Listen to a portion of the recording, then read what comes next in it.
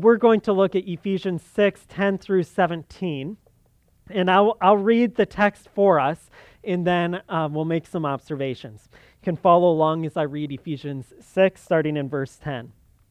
Finally, be strengthened by the Lord and by his vast strength. Put on the full armor of God so that you can stand against the schemes of the devil, for our struggle is not against flesh and blood, but against the rulers, against the authorities, against the cosmic powers of this darkness, against evil spiritual forces in the heavens. For this reason, take up the full armor of God, so that you may be able to resist in the evil day, and having prepared everything, to take your stand. Stand therefore with truth like a belt around your waist, righteousness like armor on your chest, and your feet sandaled with readiness for the gospel of peace. In every situation, take up the shield of faith, with which you can extinguish all the flaming arrows of the evil one. Take the helmet of salvation and the sword of the Spirit, which is the word of God. Paul's commands here for the church to stand are really emboldening, aren't they? In the depictions of the armor, this is a magnificent text of Scripture, and there are several ways that we could go about thinking about it. One would be to work through this text and visualize each piece of armor and try to make a connection between that piece of armor and the spiritual reality connected to it. Or perhaps we could look at these spiritual pieces of armor and compare and contrast them with the fruit of the Spirit or something like that. I am going to go a little bit of a different direction than that this morning. But at the end, I want to at least steer your thinking so that you can reflect on this text this week in terms of the spiritual pieces of armor and what it might look like for you to take up that armor in your spiritual life. So I'll conclude with that, giving you a path to follow there. But instead of trying to identify all of the pieces of armor along the way, I want to position this text of Scripture within the larger message of Ephesians, in the larger message of the Bible, so that you can see it, I think, rightly and more helpfully as you then move to the individual application of the smaller units. So in good preacher fashion, we'll have three main points this morning that you can follow along with. The first is that the church faces a spiritual battle. The church faces a spiritual battle. This is the first thing that becomes very clear in this text of Scripture. Paul writes that the whole purpose for putting on the armor of God is so that you can stand against the schemes of the devil. He notes that our struggle is not against flesh and blood, but against the rulers, authorities, cosmic powers of darkness, and the evil spiritual forces in the heavens. Now, there are some Christians throughout history who have looked at texts like this and other texts and said, we face a physical battle that's also spiritual, and so we're going to have a conquest or a crusade or something like that. But I think that's a misunderstanding of what Paul is getting at here. He's trying to communicate that the church faces a spiritual battle. Now, Paul's original readers would have just grabbed onto this. In Ephesus, there were pagan temples, and there was a lot of fear about spiritual forces, so people would purchase things like amulets, and there would be these various rituals that would help protect them from spiritual forces. So they needed no convincing that they were facing a spiritual battle. They needed to be convinced that Christ and his spiritual warfare is what you need to fight that spiritual battle. I think the emphasis falls a little bit harder on the side of needing to be convinced that we're truly facing a spiritual battle in our modern era. In the modern day, there's just a disbelief in the spiritual realm, and we need to start by being convinced of that there is a spiritual realm, and we do face a spiritual battle. There's this guy named Charles Taylor who wrote a book called A Secular Age. And in that book, he tried to show the development of modern thinking where we moved from believing in a spiritual world to not believing in a spiritual world. And this movement resulted in a hard divide between the natural and the supernatural. And even the way that we use that terminology, we might say something like, I'm facing a physical challenge right now. I don't think there's anything supernatural there going on. But in the ancient world, and really even into recent human history, instead of seeing this dichotomy or division between the supernatural and the natural, or the spiritual and the physical, everyone looked at the world as a lot more porous, where these two things are sort of overlapping and connected in a way that you can't easily divide and distinguish them. But with this divide, even those who would believe in the supernatural realm or in the spiritual battle that we face do so, in the words of Charles Taylor, without being able to help looking over their shoulder from time to time, looking sideways, living our faith in a condition of doubt or uncertainty. So even those of us who had affirmed the spiritual reality in a spiritual battle do so within conditions of unbelief, where we kind of look over our shoulder and say, but I don't know if I fully believe this, such that when we're facing a challenge, we might be very hesitant to say there is something spiritual going on here. Our first instinct will be to identify a physical, non-supernatural, purely natural problem. So I think that we need to be convinced that we are facing a spiritual battle. Now, how do we do that? How do we convince ourselves we're facing a spiritual battle? Well, I want to give 3 suggestions to those of us who might struggle to believe in a spiritual realm or a spiritual world. And then I want to give 3 suggestions to those of us who might be overly preoccupied or fearful of a spiritual realm and spiritual world. Okay, so for those of us who perhaps would have trouble believing that we truly are facing a spiritual battle, you need to read the Bible a lot. The Bible is our ground for interpreting the events of the world. Our goal in reading the Bible ultimately is to gain the perspective of the biblical authors, to understand the world in the way that they understand the world, and they understood the world in terms of a spiritual battle. Throughout the Bible, there's this language of cosmic warfare that begins in the Garden of Eden. And it extends all the way to the very end where Christ reigns forevermore. So when I am suggesting that we need to read the Bible and gain the perspective of the biblical authors, I am not suggesting that we throw out any physical or psychological explanations for troubles that we might face.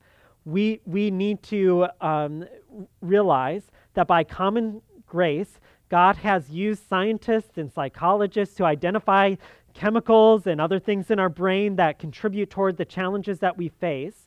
But we also need to recognize that there's genuinely a spiritual battle that's being experienced. So against those who might say, well, just as we now scientifically know that when the Bible talks about the sun rising, the sun doesn't rise, that's just our experience, so too when I face depression or darkness or something like that, we use that experiential language, but really we understand that only chemical brain things matter. Well, what I'm trying to say is that both matter. We don't reject scientific advances, nor do we reject the biblical author's interpretation of the battles that we face. Let me give you what might be a slippery slope argument, but in the end, if we reject the spiritual realm, then the Bible has really nothing to say for us. Because Christ's victory doesn't come in terms of a scientific advance, but in terms of a spiritual victory over the forces of evil and darkness. So what I want to say to you first is to read the Bible and try to gain the interpretive perspective of the biblical authors. Second, as you navigate this world seeking to reinforce belief in this reality of a spiritual battle, I would just suggest that there are places you shouldn't look, and there are realms of Christianity that have a hyper focus and fascination with demons and the like, and I think you can find those pretty easily. Out of curiosity, I searched demonology on Amazon, and there were a host of books, and someone sent me one this week, of a self-published book on demonology. And you want to avoid those sorts of things. Those things are going to give you a wrong idea of what the spiritual battle is. First, I would suggest read the Bible and try to gain your grounding there. Third, I would want to suggest to you that you can cultivate a theological imagination by reading extra-biblical books Books like, I would say, the Chronicles of Narnia or Lord of the Rings, or books like these, where their authors are in a fictive and imaginative way depicting the real spiritual battle that is faced by Christians. These books, I think, will stretch your theological imaginations and prove helpful. Perhaps what I would suggest reading first would be John Bunyan's Pilgrim's Progress. I think that allegorical look at the Christian life and the battle we face will stretch your imagination to be able to factor in the way that the Bible talks about our spiritual warfare. Now, to those of you who struggle with disbelief or with overly thinking about these things, fascination with the spiritual and especially dark demonic realms, my first word would be to say, do not engage in things that will deform your theological imagination. I think that there's a whole genre of movies and music and books called a horror genre that can unhelpfully form your imagination in a way that doesn't deal rightly or truthfully with the way that the Bible depicts the spiritual battle.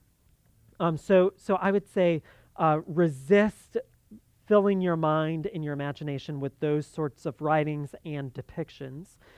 Second, if your fascination or the captivating nature of the spiritual battle grabs onto you in a way that would make you reject medical advances and scientific helps as you face these things, I think you should be cautioned against making everything so spiritualized that you reject the way that God made our bodies. The resurrection is God's word to you that one day your body will function correctly, and some of the challenges you face won't be met until you receive that perfectly attuned, glorified body. But just as there are mitigating features in other elements of life, so too are there with scientific advances in medication. You might be wise to pursue good, godly pastoral counsel as you weigh those things, but don't reject the scientific world because the spiritual and perhaps your fear of the spiritual world has such a strong grasp on you. But then third, just as to those who maybe disbelieve in the spiritual world, I would just recommend read the Bible a lot, because in the Bible you find the true source of conquering over the demonic domains of darkness, and that is in Jesus Christ. And you probably can relate much more closely to those in Ephesus who are receiving this letter than those who disbelieve in the spiritual world, because these people found great hope in Paul's instructions in showing the church that they face a spiritual battle. But as I want to go on to show later in this sermon, ultimately there's a victory promised in that spiritual battle because it's already been won in the messianic divine warrior, Jesus Christ. So we're facing a spiritual battle. The church is facing this battle, and we need to recognize that. Now, I want to add one more layer to this reality that the church faces a spiritual battle that we draw from the language of the armor that Paul prescribes here. If we're reading that description in an individualistic sort of way, we might think that I, as an individual, put on this armor, and I, as an individual, go out and fight a spiritual battle.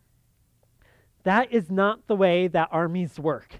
Whether you're reading the Greek mythology, and that's probably what this armor is drawn from, all of the statues and architecture and paintings that would have been all around in Ephesus with classical Greek armor. That's probably what you should be looking at if you want to visualize it. Those individuals went out to battle together. They certainly fought one-on-one in a larger battle, and I think that's a great picture for us. There is a sense in which each of us face our own individual spiritual battle, but we never face it alone. And ultimately, we need the Christian community as we face this battle together. So as we face this battle, let me just encourage you, connect to the Christian community. Don't go through this on your own. Don't think it's me and Jesus against the domains of darkness. Jesus has brought you into a community of faith who stands alongside of you. And in fact, that's the exact language that appears over and over again in this text. The imagery is not of you gearing up and dropping from a plane into enemy territory and fighting a battle on your own. The command over and over and over again is to stand. And I think the imagery that we should have is of a well-trained army standing out on the front lines as an army is running towards them. And the way that the army will remain firm and undefeated, the way they'll prevail, is not if soldiers break from the ranks and do their own thing, but if they stand firm and faithful together. So I think the call for us is to fight and ultimately to stand firm and faithful as a Christian community.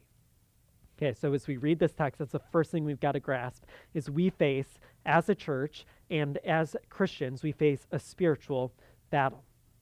But then number two, I want to say that we need to frame this passage of Scripture within the reality that the church participates in the larger redemptive story. The spiritual battle that we face is not unique to us, and the way that we face it is not unique to us. Instead, it finds some sort of similarities with the people of God throughout the ages, as they too have faced a spiritual battle as part of the redemptive story. Now, in previous weeks, I tried to draw parallels between Israel's experience of redemption and the church's experience of redemption. And I want to briefly walk through this again so you see how this text falls and positions the church in the same place that Israel was positioned right before they entered into the promised land. So both begin with redemption from captivity, one to Egypt, one to sin. Both then take on this creation of a new humanity, a new people, God's people as his household. And then both have this responsibility to relate to God's temple. Old Testament Israel had the temple, first tabernacle, and then temple established in their physical land. Well, in the new covenant, in the church, we become a temple. So Paul says that we're being built up as a holy temple for a dwelling place for the Lord. And then there's instructions given for the life of the community, and it concludes with Israel on the brink of warfare and conquest and physical army, and the church here now being girded up spiritually in spiritual armor. And I will suggest some sort of conquest, but a different kind. Not the kind that goes in and takes one territory to establish the temple, but instead as the temple spreads across the earth to spread God's glory across the world. Now, there are some important differences between Israel and the church here, and between Paul's teaching on warfare and conquest here and what you might find in the book of Joshua, for instance. I want to highlight two of them. The first is that the church is not called to physical warfare, but to stand firm and faithful.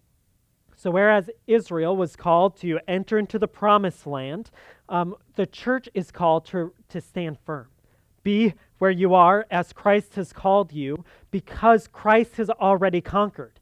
There is, in one sense, a conquering that is already done, and so all we need to do is to remain firm and steadfast, standing in the territory that Christ has already claimed. Now, as we look at Old Testament Israel, one of the main reasons Israel was supposed to go in and conquer this land was because they were going to establish the temple in that land, okay? So it's hard for us to think about it in this way, but if an army won a battle, essentially everyone said the God of their army won the battle. And if that army lost the battle, their God was looked at as having been defeated. And so as Israel goes into the land, a message is sent that God is winning this cosmic warfare. He's defeating all of the false gods, and he's going to establish his residence in the temple in the promised land. Well, when we get into the New Testament, Paul has already explained that Christ has conquered all the false gods. In Ephesians 1, Paul writes that Christ has, in his resurrection and ascension, has been raised above every power and authority. And so in that sense, the reality is that Christ has already defeated all false gods. He's already defeated all of the domain of darkness. And so there is no territory to conquer. There's nothing to prove, in a sense. Christ has proved his victory already. And of course, we understand this in an already not yet sense, just as the kingdom of God is here in an already and not yet sense. So we're not called to go and conquer, but we're called to stand firm and faithful. which leads to the second difference and distinction.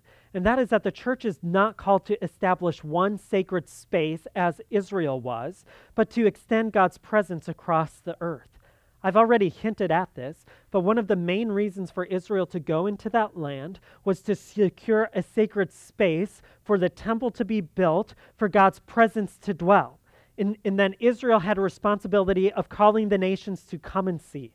Come and see the glory of God. Well, throughout the prophets, and what becomes clear in the New Testament, is that God would create a plan such that the knowledge of the glory of God would extend across the entire earth, just as the waters cover the sea.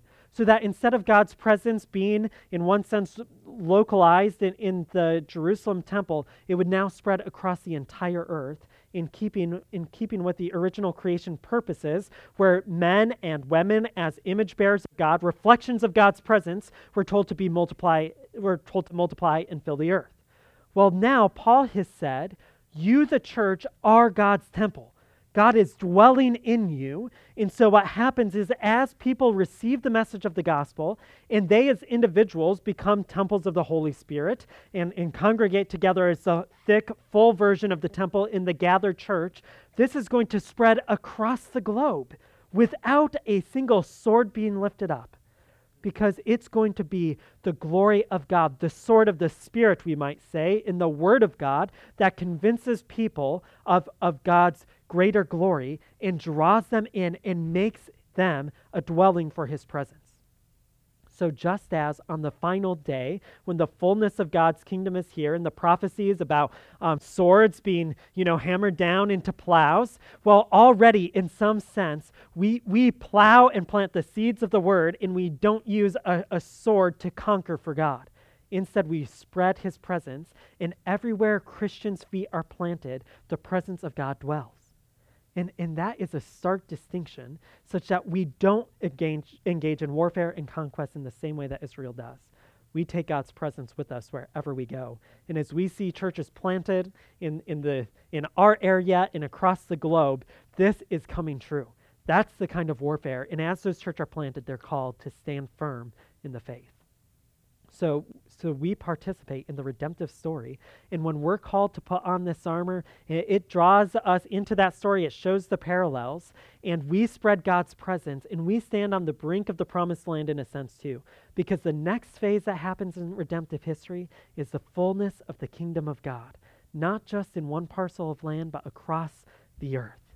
That gives us great hope, doesn't it? It gives us great confidence to say, I can stand firm here as we progress forward. I can stand in the victory that Christ has already won.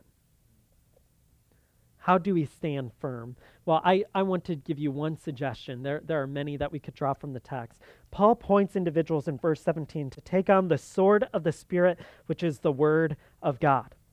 Now, I don't know exactly what Paul was thinking of, but Paul knew the Old Testament really, really well.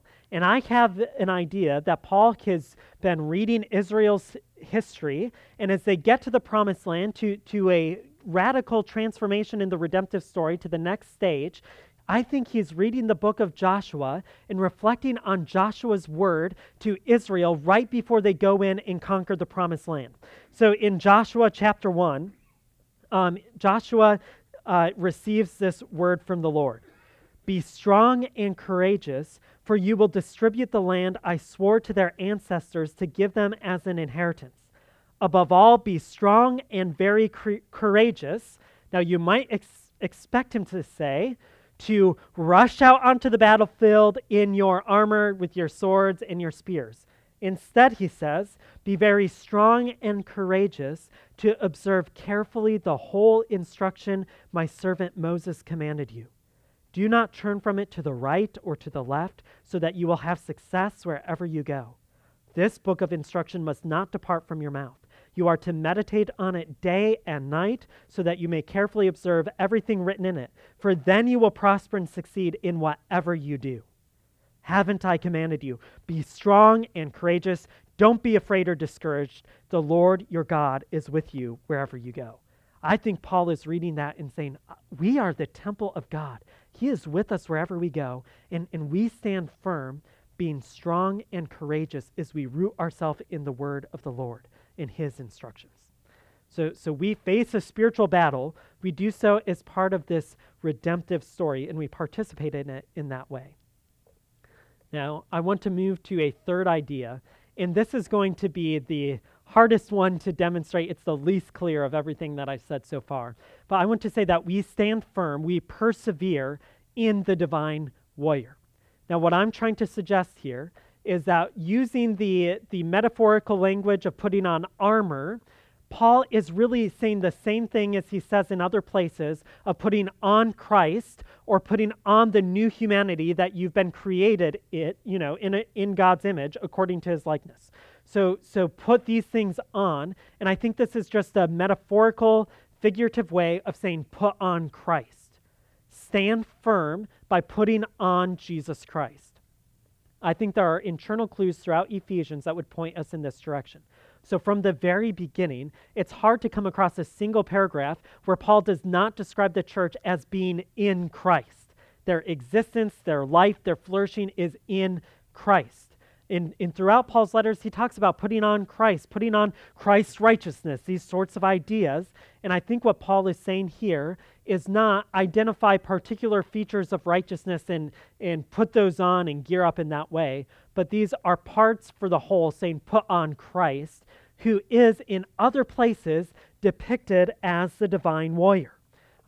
Christ often is depicted as a divine warrior. I'll get to that in a moment, but if we read Ephesians and understand that Christ has conquered over spiritual powers, here I think we should understand Paul is saying the way you conquer is by putting on Christ, by being like him, and you become like him by imitating him in this world and in this way. And that's what he's done in all of his instructions so far when he tells us to live in a certain way, it's to imitate Christ, and I think this is just an extension of that. Christ is depicted as the divine warrior as he rules over these spiritual powers. But this comes into play more when we turn to Isaiah 59, and I would encourage you to turn there. I think, again, Paul knows the Old Testament really well, and as he's writing this, I think that he's tracking with the summary of redemptive history that's presented in Isaiah 59. I want to show you some of these connections. I put some on the screen for you. But you can follow along skimming the text if you'd like as well. In Isaiah 59, the prophet is describing the trouble that Israel faces. And the initial question is raised, is the Lord too weak to save or not? And Ephesians answers that by saying, no, he's determined to save people before the foundation of the world. And the more we read in Ephesians, there's this call to rest in the strength of God that's proved in the resurrection of Jesus Christ. That's the end of Ephesians 1. Didn't put it on the screen there for you. But Paul is concerned in Ephesians to prove that God is strong to save.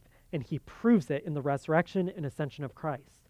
But then this prophecy in Isaiah continues on, indicating that the iniquities of Israel separate them from God, and that Israel's hands, metaphorically, are defiled by blood.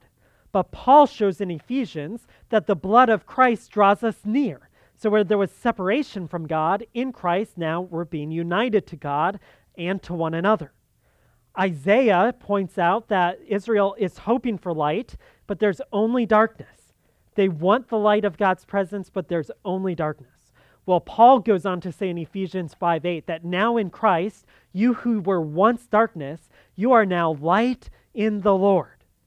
And what's going to be the linchpin in the connections here is that the prophet goes on to talk about how the Lord looks out at his people, and the Lord is dismayed and astounded that no one is interceding. No one is trying to draw near to God, so he sends someone on his own. This messianic divine warrior who puts on righteousness as body armor and puts on the helmet of salvation. And Paul draws on this language when he instructs us to put on righteousness like body armor and to put on the helmet of salvation. And ultimately, I think Paul is saying, Christ has done this, and now we need to imitate Christ. We need to put on Christ because of who we are as Christ's body. We are the body now that acts as Christ and represents Christ in this world. And though I didn't put this on this slide, I was thinking while we were singing a little bit about the Holy Spirit. There's another connection here between Isaiah 59 and our text, and that is at the end of Isaiah 59, in verse 21, the Lord says this. He says, "This is my covenant with them. My spirit who is on you and my words that I have put in your mouth will not depart from your mouth or from the mouths of your children or from the mouths of your children's children from now on and forever, says the Lord." So how do the people live who are rescued by the divine lawyer in Isaiah 59? By speaking with the words of the Spirit. Well, in Ephesians chapter 6, we'll look at this next week, the way that we continue standing firm, Paul writes in verse 18, is to pray at all times in the Spirit. So what comes out of our mouths, what abides in our mouths, is the words of the Spirit. And so we, as Christ's people standing firm, are to speak the words of the Spirit that have been promised to us in the new covenant, made available through the blood of Jesus Christ. So what I think Paul is saying is put on Christ. You are his body, act as Christ, represent Christ in this world, and as you stand firm in that way, you are fulfilling Christ's goal. He wants himself and his church to be represented as you look like him throughout the ages. So we have considered the fact that we're facing a spiritual battle. We do so as participants in the redemptive story. And ultimately, we do so as we imitate Christ. We put on Christ and we stand firm in the Spirit. Now, in the end, though, we need to ask, what do we do with these smaller pieces of text? So we have this larger framework that will guide us now. We know that we don't put on Kevlar and grab a gun and fight for the Lord that way. We don't do that, even though there are theological systems that would commend that. We don't try to enforce Christ's kingdom in a physical way by going to war against those who would resist it. Instead, we put on Christ and we imitate him. But how do we grab onto the language of this text and how do we put it in the larger redemptive story and then transpose it into our lives?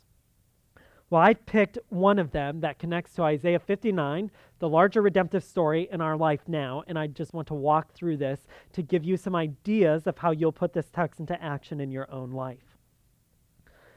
In Isaiah 59, one of the reasons for the lack of hope there is because there are wicked individuals. And in Isaiah 59:7, the prophet says that their feet run after evil and they rush to shed innocent blood.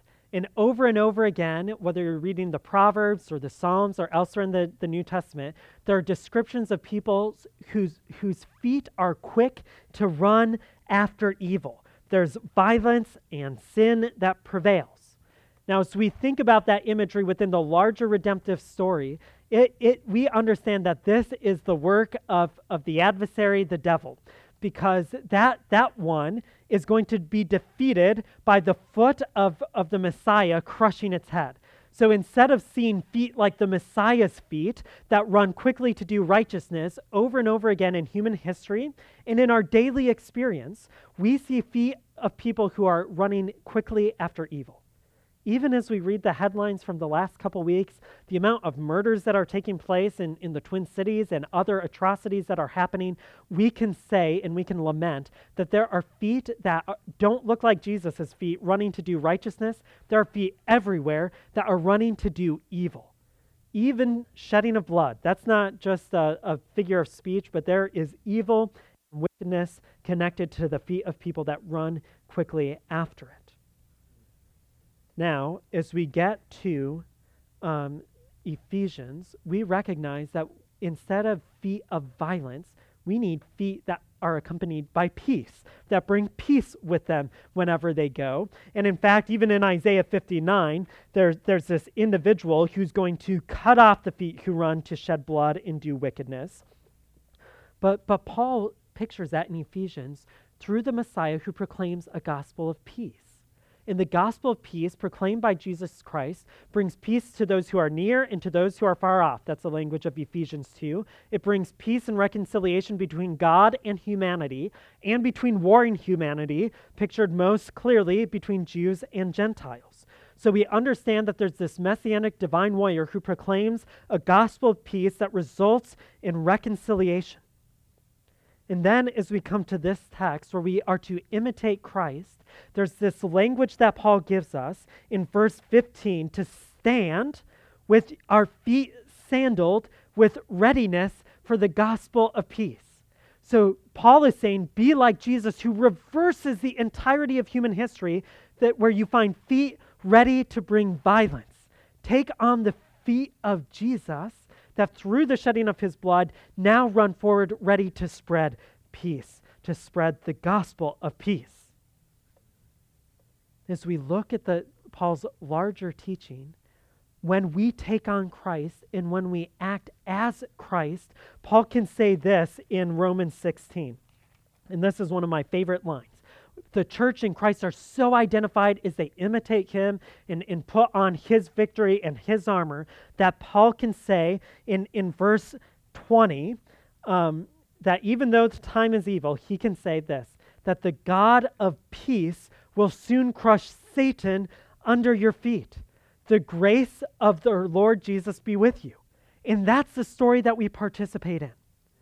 So as we go into this week, as we walk out of here, we should be putting on our shoes of the gospel of peace so that wherever our feet go, we go to declare the peace offered in Christ that brings reconciliation between God and humanity and between people.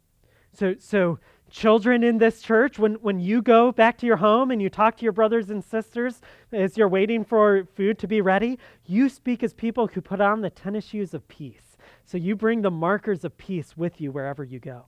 When we go into our workplace and we walk into that office meeting where there's some inner office conflict, we look down at our feet and say, I have sandaled my feet. I put on the shoes of the gospel of peace, and I am going to be a word of charity and kindness even where others are wrong.